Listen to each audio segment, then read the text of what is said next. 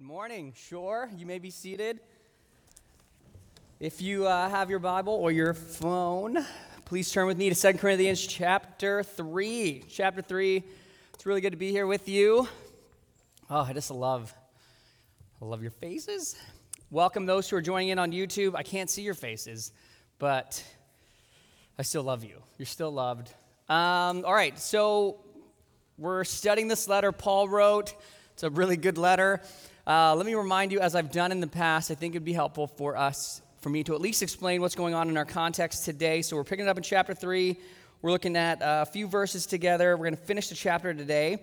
And so here's what's going on. So Paul has been, planted this church. It was an incredible start, as we'll see momentarily. And then he had to come back after hearing about what was going on, how messy it was. There was some sin issues he had to address, stuff that they were worshiping still idols, that they were synchronizing in their worship of God. It was just really messy. If you want to see how messy it was, all you got to do is read 1 Corinthians. And so basically he wrote another letter, and that really kind of just stirred up some things and some hurts in them, and they didn't feel like they could trust Paul, and there were some accusers in the church, and they were like, who is this Paul guy? You know, he doesn't have any letters of recommendation. How can we really trust what he is saying in his letter to us? And so Paul's been defending his ministry, and last week, if you were here, he basically responds saying, you're my letter. Like, man, the Spirit of God in you, like your boldness, the way you guys trusted in Christ, the way you came alive to the Lord, like that's my letter. This isn't about me. He's like, I brought the Holy Spirit with me. He is my sufficiency. It's not anything I'm doing. It's the Spirit, this new life in you that is the letter. And so today, we're right in the middle of this thought. He's going to be picking it up, and what he's going to do is he's going to compare it, life in the Spirit, this new way of living with Christ, with the old way of how they used to relate to God in the Old Testament. So he's going to compare these two, and he's going to say, wow, man, this new Messiah living in you is like so much more glorious. You got to see where it's going compared to this old thing that only brought death, and it didn't really work. It was all pointing to something better, and this better is now here. And so that's where we're going. So I don't know if that will help as we read the passage, but it might. So, that's my goal, is to help us meet with Jesus. So, all right, let me read the passage, and then we'll pray. So here's the passage. I'm going to pick it up in verse 6. Yeah, perfect. Not that we are sufficient in ourselves to claim anything is coming from us, but our sufficiency is from God, who has made us sufficient to be ministers of a new covenant, not of the letter, but of the Spirit. For the letter kills, but the Spirit gives life. Now, if the ministry of death, carved in letters on stone, came with such glory that the Israelites could not gaze at Moses' face because of its glory, which was being brought to an end, will not the ministry of the Spirit have even more glory? For if there was glory in the ministry of condemnation, the ministry of righteousness must far exceed it in glory. Indeed, in this case, what once had glory has come to have no glory at all because of the glory that surpasses it. For if what was being brought to an end came with glory, much more will what is permanent have glory. Since we have such a hope, we are very bold. Not like Moses, who would put a veil over his face so that the Israelites might not gaze at the outcome of what was being brought to an end, but their minds were hardened. For to this day, it reminds me of the Jewish temple off Taylor Way. For to this day, when they read the Old Covenant, the same veil remains unlifted, because only through Christ is it taken away. Yes, to this day, whenever Moses is read, a veil lies over their hearts. But when one turns to the Lord Jesus Christ, the veil is removed. Now the Lord is the Spirit, and where the Spirit of the Lord is, there is freedom. And we all, with unveiled face, beholding the glory of the Lord, are being transformed into the same image from one degree of glory to another, for this comes from the Lord who is the Spirit. Let's pray.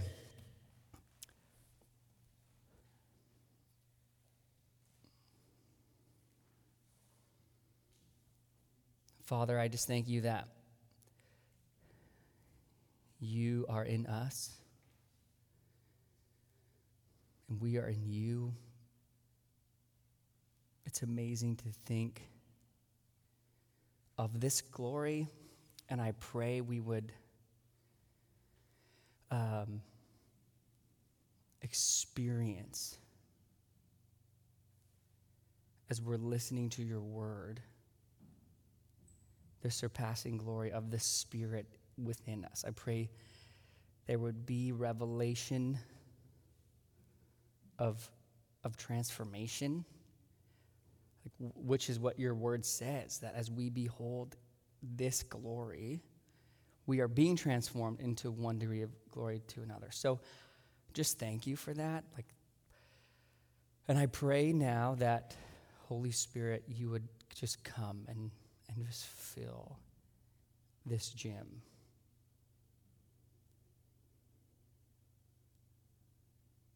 And I pray that you would, without distracting, but with complementing this sermon and time, would you release gifts? Lord, you are really in us, and we are with one another. If there's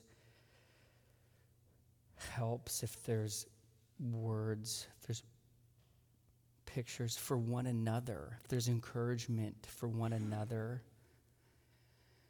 bring those things to mind. I pray you'd release gifts in this room, healings.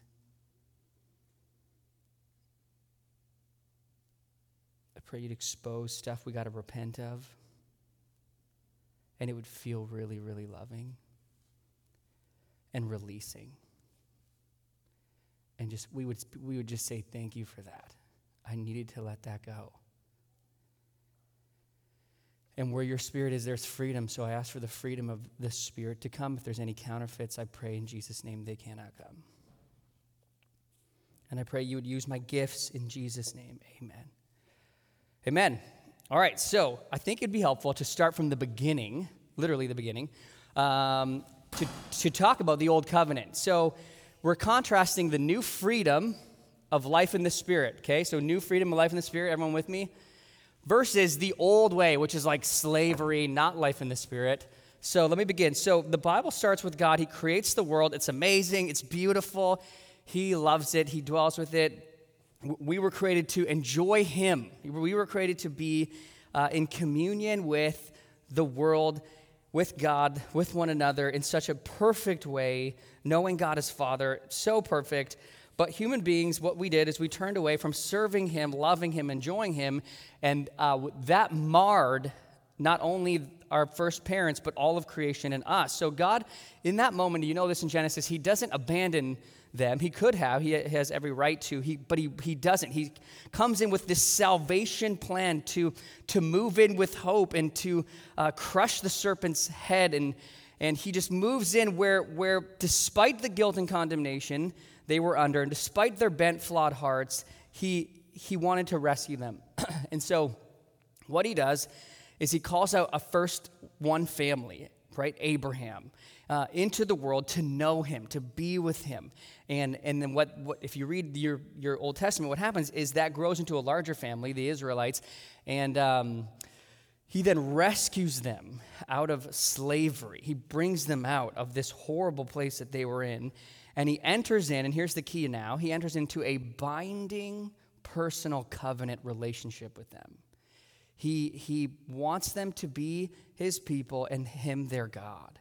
And so he creates this covenant relationship where there's these laws that are given, that blessings come. The way to live your life and find fullness is through obedience to these blessings.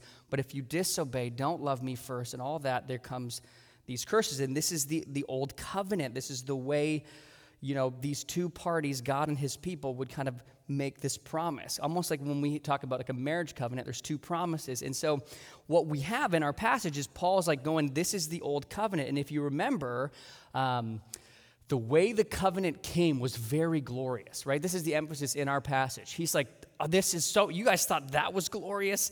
This is so much more glorious. So let's go back to the Old Testament. So what happens with Moses, is he goes up the mountain, and there is, I don't know if you remember reading from Exodus, but like lightning and thunder and these like burrowing clouds around the mountain. And it's just like this glorious scene, and it's really tragic, actually. What happens is when Moses is up and they can see this glory, they're like, we need to worship. And so they create this image, and they false gods, and they're into all kinds of sexual stuff happening in that. And Moses comes down after meeting with the Lord, getting the 10 Commandments, and he sees this, and he's just breaks the stone. It's kind of really sad, but he breaks the stones, and there's a lot of judgment, rightly so. But then the Lord is so gracious. He goes back up, and when he comes back down with the 10 Commandments, his face is glowing. They're like, this is crazy. Like, you're just in the presence of God. And some commentators will say the presence of God was so beautiful, but they weren't allowed to see it because of judgment, that he had to veil it. Other commentators say they veiled it because it was starting to fade. But here's his whole point. That old covenant was a glorious entrance. Like it's what the Old Testament people go back to and go, this is how we know it's true. This is how we know it was this glorious. Let me give you a few verses just to kind of highlight the gloriousness of it. This is in Exodus. So on the morning of the third day, there were thunders and lightnings and a thick cloud on the mountain, a very loud trumpet blast, so that all the people in the camp trembled. Then Moses brought the people out of the camp to meet God, and they took their stand at the foot of the mountain. Now Mount Sinai was wrapped in smoke because the Lord had descended on it in fire. Can you just think about that? Just like this burrowing smoke, and then this fire. The Lord descends. He's right there. I don't know. That sounds crazy to me. And then the sound of the trumpet grew louder and louder. I don't know if you guys are Star Wars fans, but like the big brr, brr, brr, and it's you're just like, oh my goodness, they're here. You know what I'm talking about? You liked it, Joel. Just imagine that kind of thunder and glory in your soul.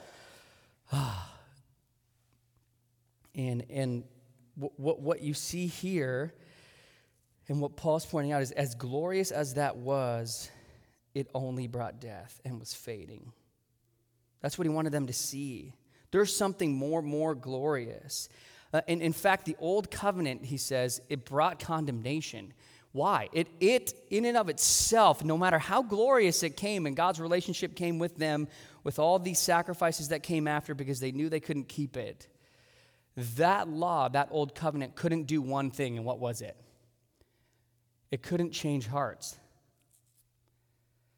It couldn't bring new life. It couldn't carry the presence of Jesus within them, of God within them.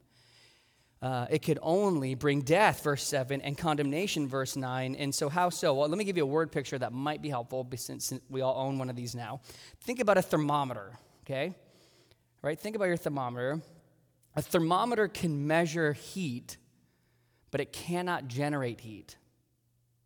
So the law could measure their righteousness or unrighteousness, but it could not help them become righteous.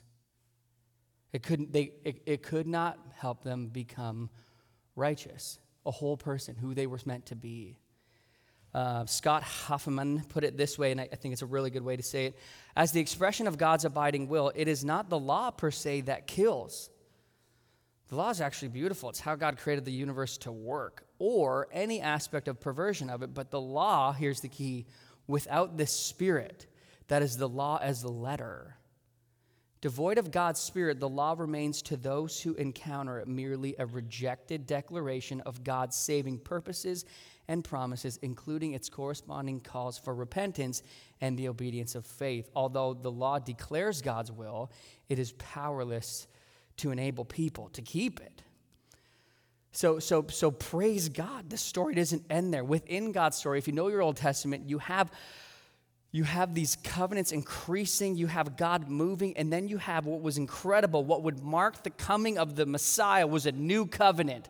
That was what the Old Testament was going. There's something new for you that's coming, and Jeremiah and Ezekiel and other people talk about it, but let me highlight a few of this for you. So Jeremiah 31 says this, "Behold, the days are coming, declares the Lord, when I will make a new covenant," a new relational commitment and how we're going to relate to each other with the house of Israel and the house of Judah, not like the covenant that I made with their fathers on the day when I took them up by the hand to bring them out of the land of Egypt. My covenant that they broke, though I was their husband.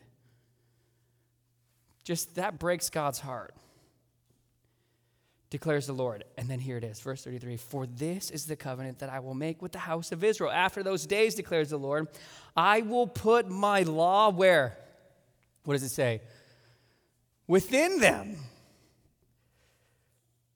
Within them, and I will write it on their hearts, and I will be their God, and they shall be my people. And no longer shall each one teach his neighbor and each his brother, saying, Know the Lord, for they shall all know me, from the least them to the greatest, declares the Lord. For I will forgive their iniquity, and I will remember their sin no more." Do you remember what happens on the day of Pentecost after Jesus dies to forgive their sin, to rise again, and then ascends into heaven, which detonates the kingdom of God? Do you remember what happens? New fire comes down on a mountain. There's a new fire, and the fire doesn't just go into one person or on one person as it did with Moses. It literally indwells all of them. There's this new fire within. It gives us a new birth for God. There's a new living presence within us. There's a new heart. There's a new center, the true self, where the law, wanting to be in his presence and walk with him, is transforming within us. We're already being loved. We're already being forgiven, and we're being made new, all through Christ. Woo! Let's clap. That's really good. That's exciting. The veil is taken away. We have a new entrance into the loving acceptance of the Father. The Father loves to now be with his kids because there's righteousness within us. We have a new ministry of righteousness. We have the very presence of God within us. This is really, really exciting, okay? Jesus says in John 17:23, "I and them and you and me." This is a more glorious, this is an unfading, ever-increasing covenant. So here's what you need to hear, especially if you're new to Christianity.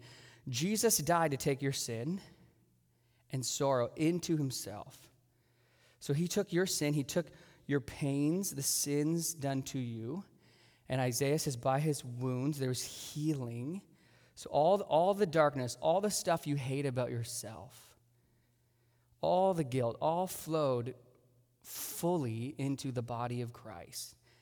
And he took the penalty on the cross, and he paid, absorbing the wrath of God. And then when he rose, he would now bring his perfect obedience and the new presence of God, a fire within you. That's the gospel. You have now the Holy Spirit within you. John will lead us in communion later, but Matthew 26, Jesus says it this way, "And he took the cup, and when he had given thanks, he gave it to them, saying, Drink of it, all of you, for this is my blood of the covenant, which is poured out for many for the forgiveness of sins." That's why in our passage, he's like, since we have this hope, he's like, we're very bold. This is the greatest hope. We have so much hope. We can't stop. I'm so excited. We're really bold. When one turns to the Lord, the veil is removed. So he's like, we got to keep preaching Christ, because when someone turns to Christ, that veil is removed. They get all of Christ within them. This is the most incredible promise of God, his very presence, who comes within to give us new everlasting life. Just so you know, this is really, really exciting, that the Bible is true, okay? This is really true. This is real. This is really cool. The new covenant, the way to become your true self, the self that Jesus loves and died to take the old stuff out, the self that Jesus loves about you, that you were created to be in the freedom of the Spirit within you, the way it comes is by beholding and enjoying and being with Christ. C.S. Lewis says, he makes this comment, your real new self, which is Christ's, and also yours, and yours just because it is his, will not come as long as you are looking for it. It will come when you are looking for him. You know, do you remember, in Paul's letter to the Galatians, he goes, For neither circumcision counts for anything. There's no old counts for nothing. It's or uncircumcision. But what? But what does he say? What does it count? But a new creation. This is what the new covenant is. You are made new.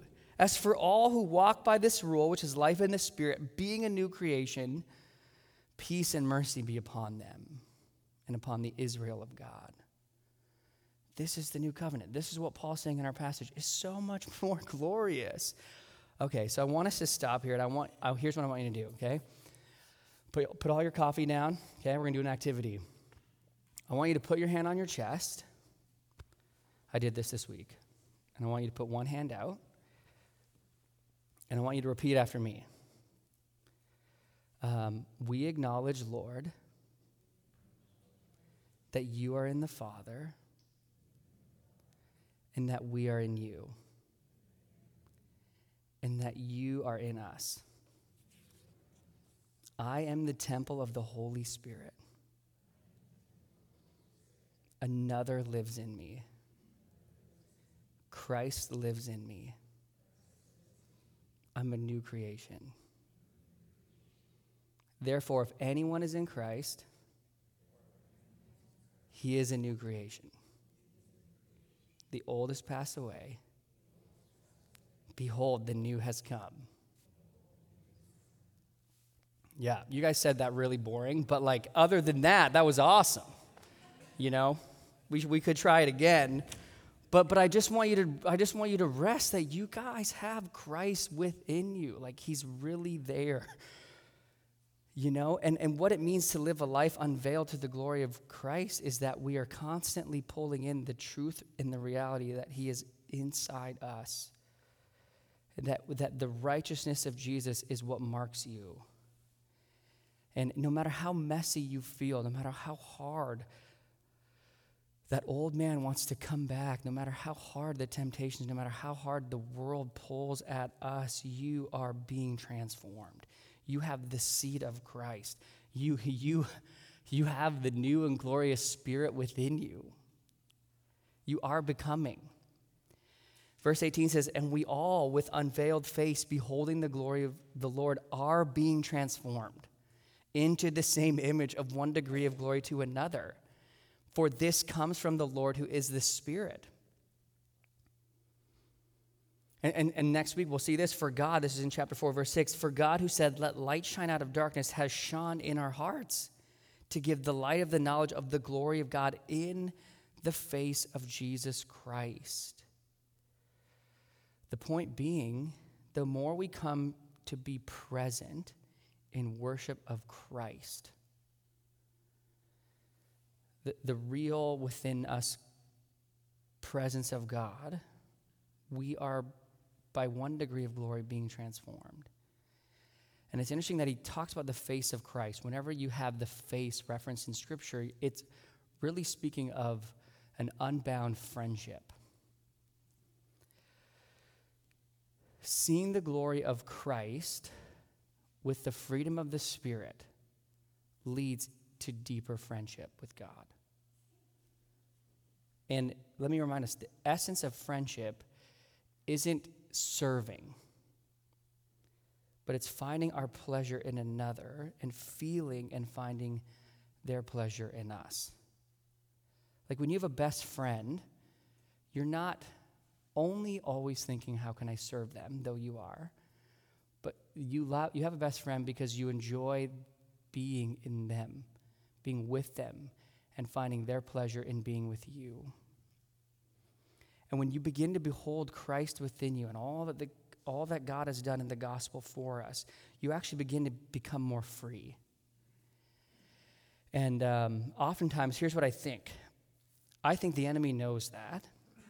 And so we talked about this last week. There's this disease of self-introspection. So instead of focusing on Christ and the glorious reality that he is within you, the enemy tends to focus on all your failures and what Christ shouldn't love about you.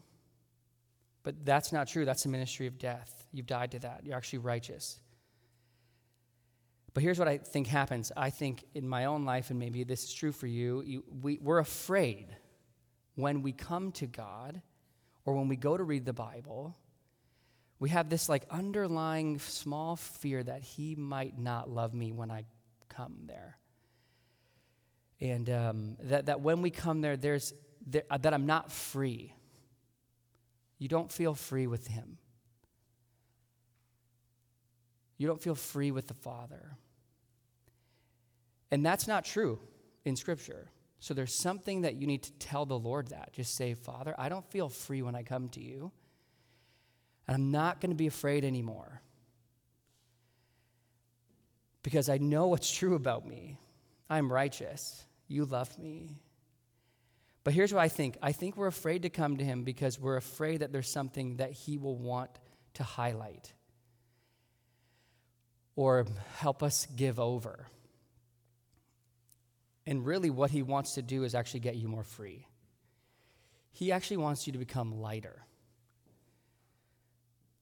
When God touches your heart, okay, when you're reading the scriptures, when you're going out for prayer, you're worshiping, he's never wanting to condemn you. The Bible says he was condemned in your place. There's therefore now no condemnation. But rather, he's going there because he wants to get something off you. He wants to heal you. He wants to show you this is something that you don't need to be afraid of anymore. I have freedom for you. And pruning you is something that Jesus talks about where he loves you so that you're more free. But more free to do what? To bear fruit. So here's the key. When you're abiding in the Spirit, you need to start with I'm free. Like I'm free. The Spirit is wanting to make you and I more free. Okay, where the Spirit is doing this, you will find you will be more free from the fear of disappointment, free from the fear that you will misuse what God gives you. I think so many of us are afraid that we will misuse something that God wants to give us. But that's not freedom. Where the Spirit of the Lord is, look at your passage, there is freedom. And you have to trust the Spirit within you, knows you, and even if you do fail, you're free. We can trust him to show us when our desires are amiss, when he has something better for us. The key is this: we're not collaborating with the law anymore. We're collaborating with the real Spirit, the real presence of God. When you come to the Scripture, you're not collaborating with the old covenant. You're collaborating because you have it new within you with the person who loves you, who's accomplished the entire law for you, who wants to transform and heal you, who wants to bring greater worship of Jesus with you. He's inviting you, short, to come and collaborate with God, who's really there, where Christ dwells and he radiates from one degree of glory to another. I'll share one quick story here. So on Tuesday, I was going for a prayer walk, and one of the practices, I have like a prayer list that I pray for, so I pray, for lots of different things. But one of the things that I'm practicing in my prayer times, I ask the Lord, I really believe his presence is within me, so I go, I know you're right here, and it's always, I don't know why I'm afraid. So this is what the Lord's been working on. I'm like, I'm afraid to ask you to speak, because what I assume God's going to do oftentimes in my life is just, and this is not true, but he's just going to beat me up a bit. So if I ask him, Holy Spirit, is there anything that you want to talk to me about? I feel like the rod's going to come out and be like, yeah, your lust was bad this week, or this, your pride, like, just bam. And oftentimes the Holy Spirit does convict us of sin and call us to repentance. So, but there's something in there where you do, and you are repentant, but you begin with this righteousness, you begin with this freedom as he's doing that. But this time, I was like, I'm like, that fear is not freedom. That's not being in the Spirit. So I said, I'm not going to be afraid. Holy Spirit, is there anything that you want to talk with me about? And I hear this, your apathy. And I'm like, oh, man. And I was like, okay. But that surprised me, because I was like, I'm actually pretty zealous right now. I don't feel like there's any apathy. And then I don't know how the Lord speaks to you in that way, but he usually gives me one words at a time and then invites me to pursue his presence more. So I'm like, okay, Father, if that was you, what do you mean by apathy? And I heard him say, you're apathetic about your inheritance. And I was like, what? And I could feel the warmth and the love of the Father. And for the next 20 minutes, I climbed up this mountain thinking about 1 Peter, thinking about my inheritance. And it really blew my mind. The Father was like, hey, James, I don't really want to keep you into yourself. Come look at what I bought. Come look at the inheritance that's coming for you. Like, think about the inheritance of the Father. And so I kept thinking, like, this is undefiled inheritance. And I never really actually thought too long about the inheritance that Ephesians talks about, that 1 Corinthians talks about. And I was realizing I'm so focused on me and my law covenant stuff rather than on what Christ and his glory has for me and is inviting me in to see him. And it was such an incredible time just to think about how much Jesus loves me and how much he has an inheritance for me. And that was it. It was incredible.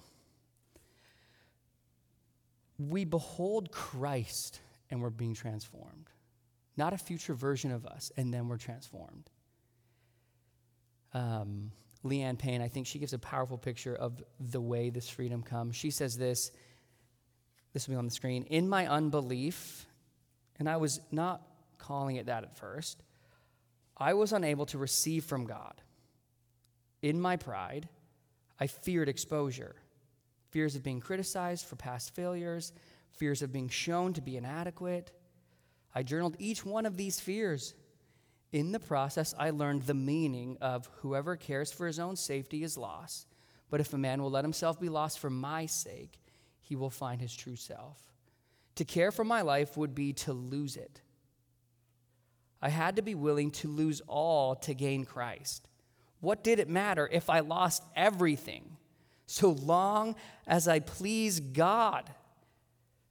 See how freedom's coming in there? Everything had to be placed freely on the altar with no strings attached. What I ended up losing were my attempts to be justified in the eyes of others, to please and be affirmed by humankind.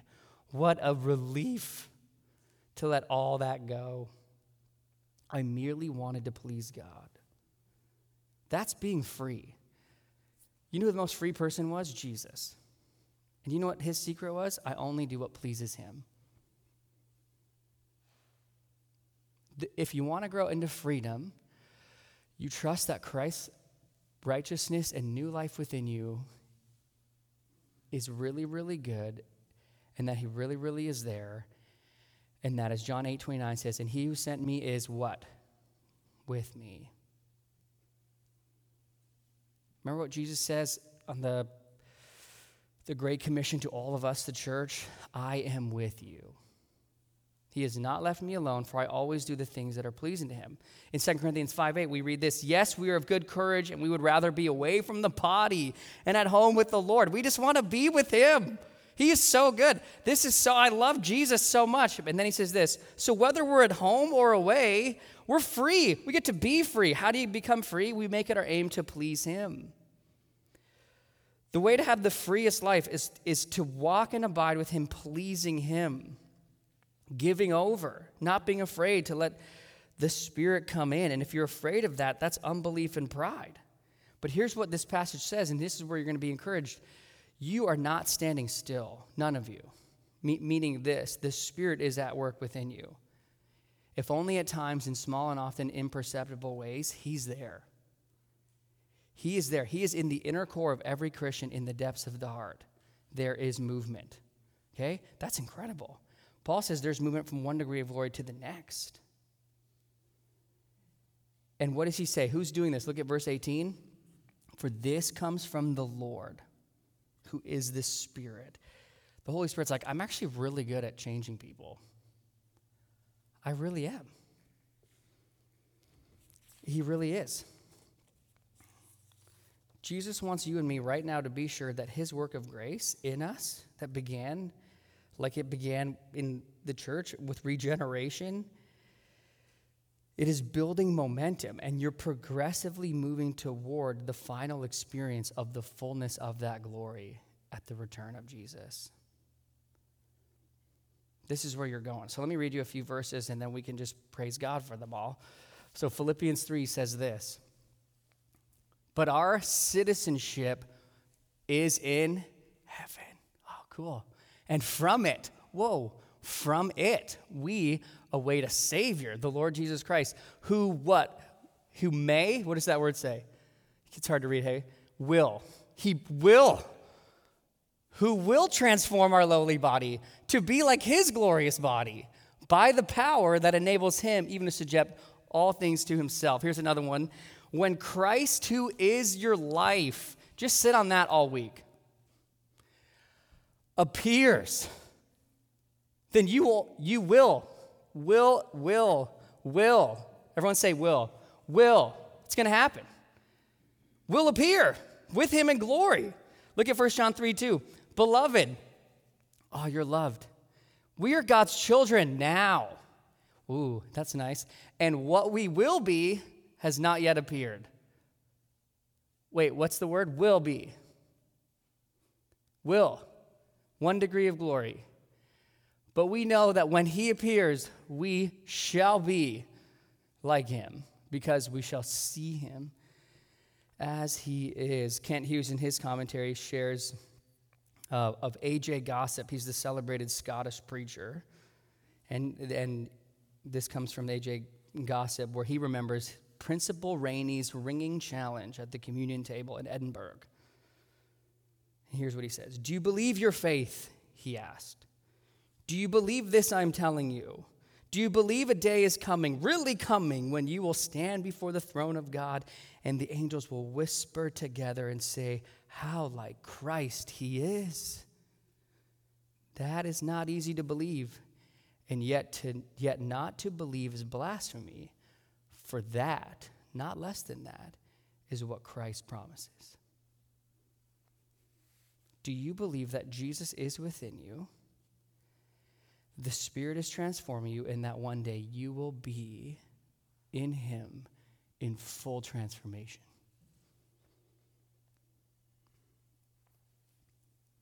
1 Thessalonians 5:23 says this, now may the God of peace himself sanctify you completely, and may your whole spirit and soul and body be kept blameless at the coming of our Lord Jesus Christ.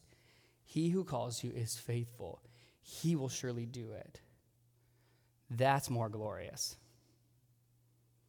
That's Christ within you, the hope of glory.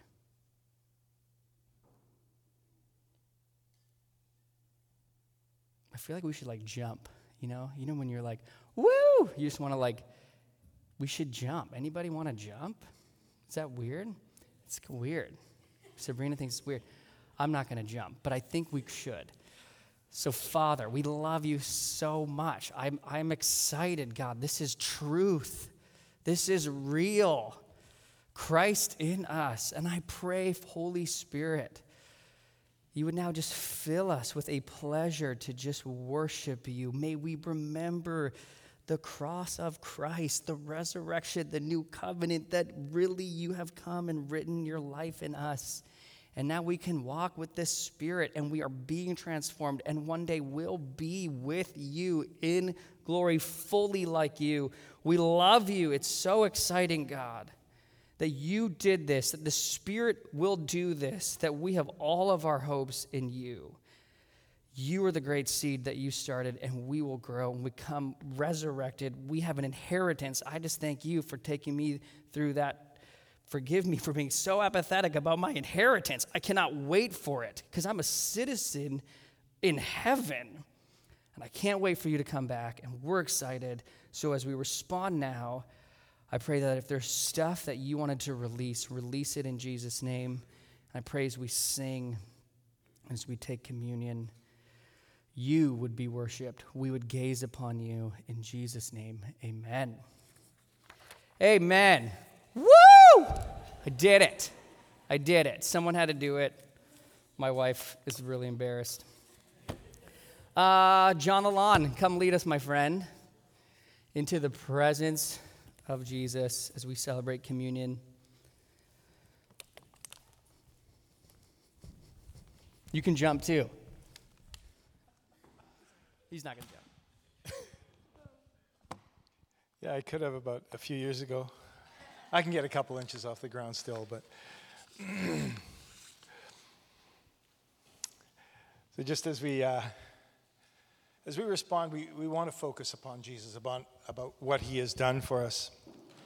And I thought it was appropriate, James's closing verse, because this morning in my reading, that's what was impressed upon me to read as we remember what the Lord Jesus has done in the cup, and we also look forward to the day he will come.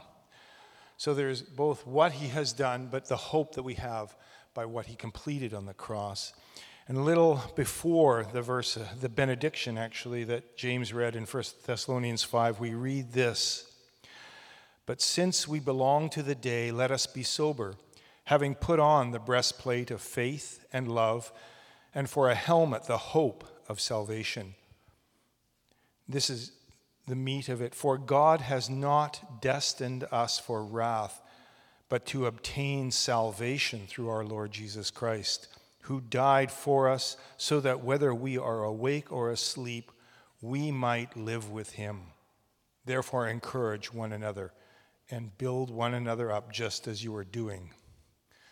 And then he ends with that benediction. "Now may the God of peace himself sanctify you completely, and may your whole spirit and soul and body be kept blameless at the coming of our Lord Jesus Christ.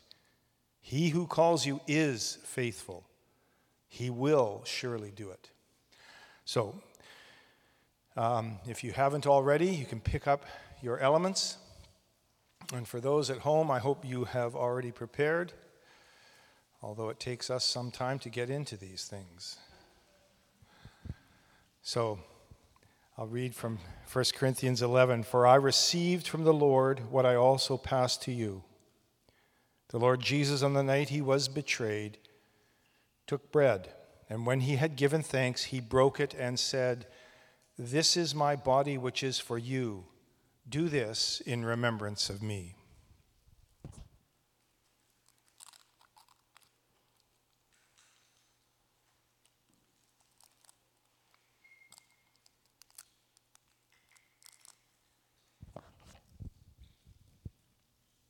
In the same way, after supper, he took the cup, saying, "This cup is the new covenant in my blood. Do this whenever you drink it in remembrance of me. For whenever you eat this bread and drink this cup, you proclaim the Lord's death until he comes."